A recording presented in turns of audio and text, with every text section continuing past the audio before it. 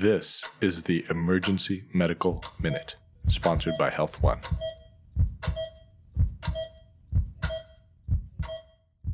So one of the things that people wanted to know about is vertigo versus stroke, right? So and really it's easy, like when people come in and they say dizzy and they actually feel like they're off balance, right?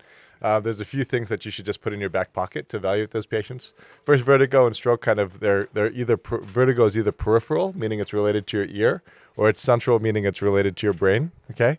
So the first thing that should give you pause is if the person can't walk, really has difficulty with controlling their trunk, then it's usually a stroke.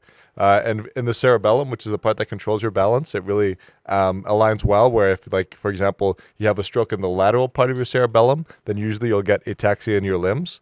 Whereas if you have a stroke that's in the center of your cerebellum, then usually you'll ask people to sit up and they'll just start going like this and they'll start falling over.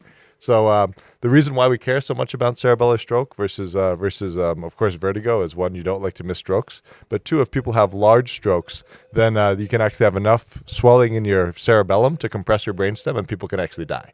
So sometimes you have some really bad outcomes associated with these.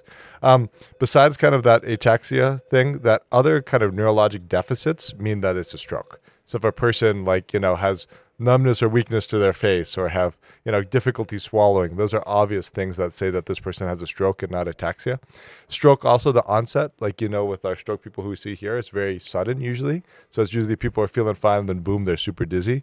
Whereas some of the more peripheral vertigos will be associated sometimes with a slower onset or things like tinnitus or other things.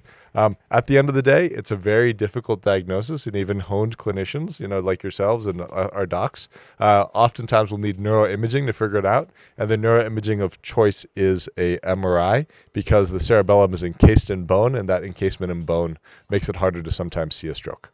So a quick ditty on vertigo. We are on a quest to provide the world with free medical education.